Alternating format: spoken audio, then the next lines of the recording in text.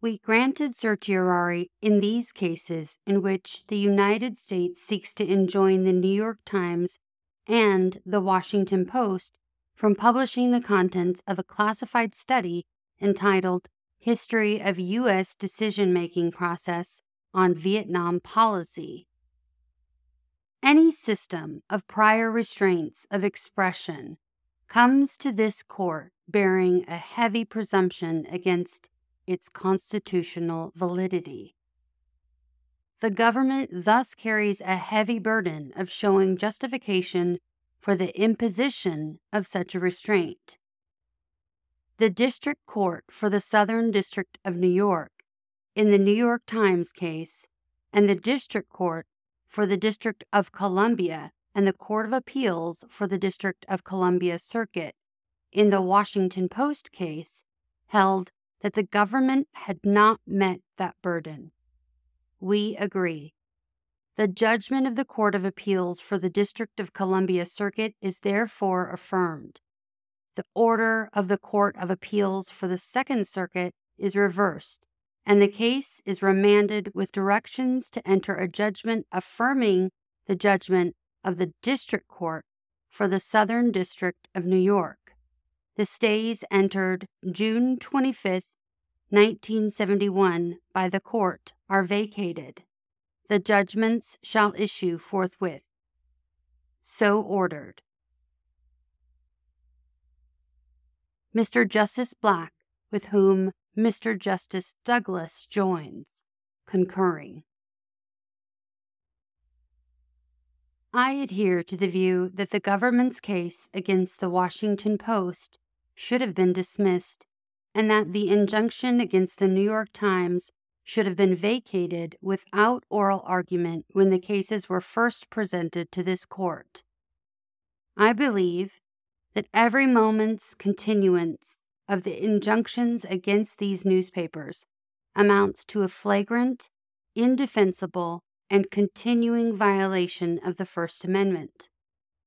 Furthermore, after oral argument, I agree completely that we must affirm the judgment of the Court of Appeals for the District of Columbia Circuit and reverse the judgment of the Court of Appeals for the Second Circuit for the reasons stated by my brothers Douglas and Brennan.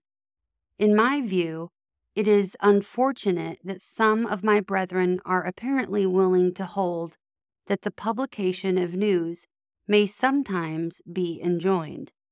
Such a holding would make a shambles of the First Amendment. Our government was launched in 1789 with the adoption of the Constitution. The Bill of Rights, including the First Amendment, followed in 1791. Now, for the first time in the 182 years since the founding of the Republic, the federal courts are asked to hold that the First Amendment does not mean what it says, but rather means that the government can halt the publication of current news of vital importance to the people of this country. In seeking injunctions against these newspapers, and in its presentation to the court, the executive branch seems to have forgotten the essential purpose and history of the First Amendment. When the Constitution was adopted, many people strongly opposed it because the document contained no Bill of Rights to safeguard certain basic freedoms. They especially feared that the new powers granted to a central government might be interpreted to permit the government to curtail freedom of religion, press, assembly, and speech. In response to an overwhelming public clamor, James Madison offered a series of amendments to satisfy citizens that these great liberties would remain safe and beyond the power of government to abridge. Madison proposed what later became the First Amendment in 3 parts, 2 of which are set out below, and 1 of which is proclaimed, "The people shall not be deprived or abridged of their right to speak, to write, or to publish their sentiments, and the freedom of the press as one of the great bulwarks of liberty shall be inviolable. The amendments were offered to curtail and restrict the general powers granted to the executive, legislative, and judicial branches 2 years before the original Constitution. The Bill of Rights changed the original Constitution into a new charter under which no branch of government could abridge the people's freedoms of press, speech, religion, and assembly.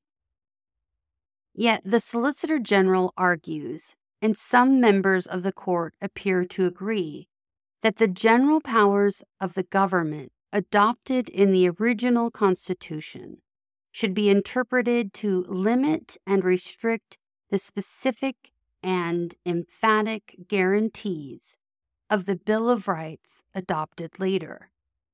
I can imagine no greater perversion of history.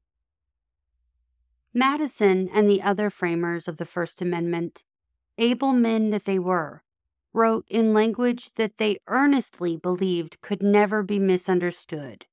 Quote, "Congress shall make no law abridging the freedom of the press." Unquote. Both the history and language of the First Amendment support the view that the press must be left free to publish news, whatever the source, without censorship, injunctions, or prior restraints. In the First Amendment, the Founding Fathers gave the free press the protection it must have to fulfill its essential role in our democracy. The press was to serve the governed, not the governors. The government's power to censor the press was abolished so that the press would remain forever free to censure the government. The press was protected so that it could bear the secrets of government and inform the people. Only a free and unrestrained press can effectively expose deception in government. And paramount among the responsibilities of a free press is the duty to prevent any part of the government from deceiving the people and sending them off to distant lands to die of foreign fevers and foreign shot and shell.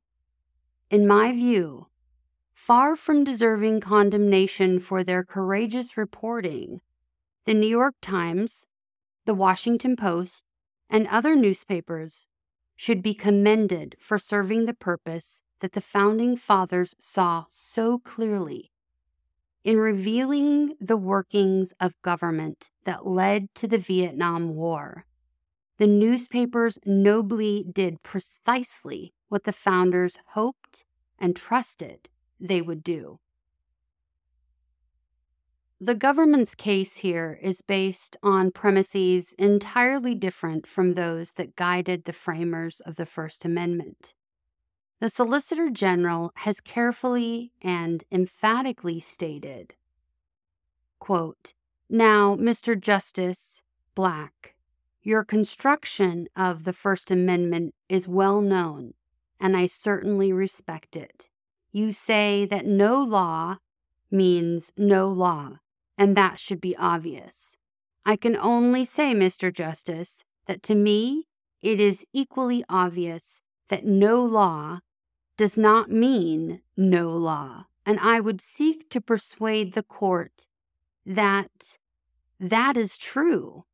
There are other parts of the Constitution that grant powers and responsibilities to the executive, and the First Amendment was not intended to make it impossible for the executive to function or to protect the security of the United States." Unquote. And the government argues in its brief that in spite of the First Amendment, the authority of the executive department to protect the nation against publication of information whose disclosure would endanger the national security stems from two interrelated sources: the constitutional power of the president over the conduct of foreign affairs and his authority as commander-in-chief.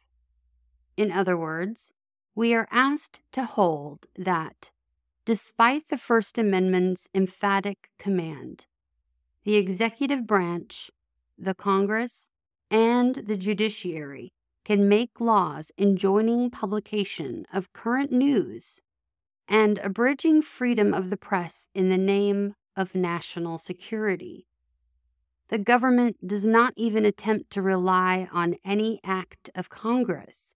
Instead, it makes the bold and dangerously far-reaching contention that the courts should take it upon themselves to make a law abridging freedom of the press in the name of equity, presidential power, and national security, even when the representatives of the people in Congress have adhered to the command of the First Amendment and refused to make such a law. To find that the president has inherent power to halt the publication of news by resort to the courts would wipe out the First Amendment and destroy the fundamental liberty and security of the very people the government hopes to make secure. No one can read the history of the adoption of the First Amendment without being convinced beyond any doubt that it was injunctions like those sought here that Madison and his collaborators intended to outlaw in this nation for all time. The word security is a broad, vague generality whose contours should not be invoked to abrogate the fundamental law embodied in the First Amendment.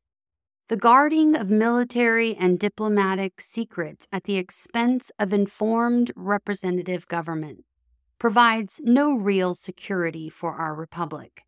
The framers of the First Amendment, fully aware of both the need to defend a new nation and the abuses of the English and colonial governments, sought to give this new society strength and security by providing that freedom of speech, press, religion, and assembly should not be abridged.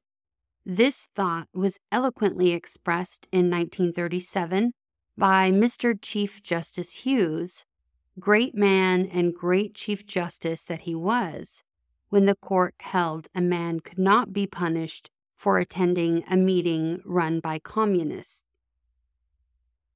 The greater the importance of safeguarding the community from incitements to overthrow of our institutions by force and violence, the more imperative is the need to preserve inviolate the constitutional rights of free speech, free press, and free assembly in order to maintain the opportunity for free political discussion, to the end that government may be responsive to the will of the people and that changes, if desired, may be obtained by peaceful means.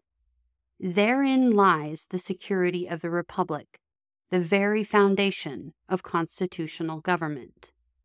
In introducing the Bill of Rights in the House of Representatives, Madison said, "But I believe that the great mass of the people who opposed the Constitution disliked it because it did not contain effectual provisions against the encroachments on particular rights." Congressman Goodhue added, "It is the wish of many of our constituents that something should be added to the Constitution to secure in a stronger manner their liberties from the inroads of power."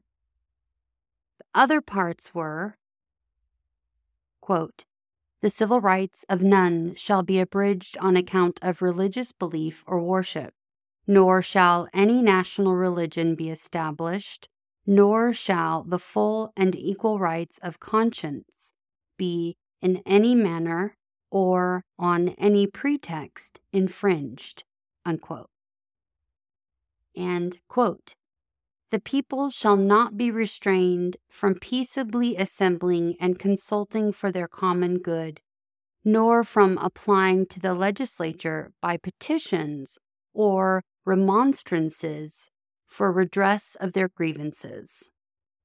Compare the views of the Solicitor General with those of James Madison, the author of the First Amendment. When speaking of the Bill of Rights in the House of Representatives, Madison said, "If they, the first 10 amendments, are incorporated into the Constitution, independent tribunals of justice will consider themselves in a peculiar manner the guardians of those rights. They will be an impenetrable bulwark against every assumption of power in the legislative or executive. They will be naturally led to resist every encroachment upon rights expressly stipulated for in the Constitution by the Declaration of Rights."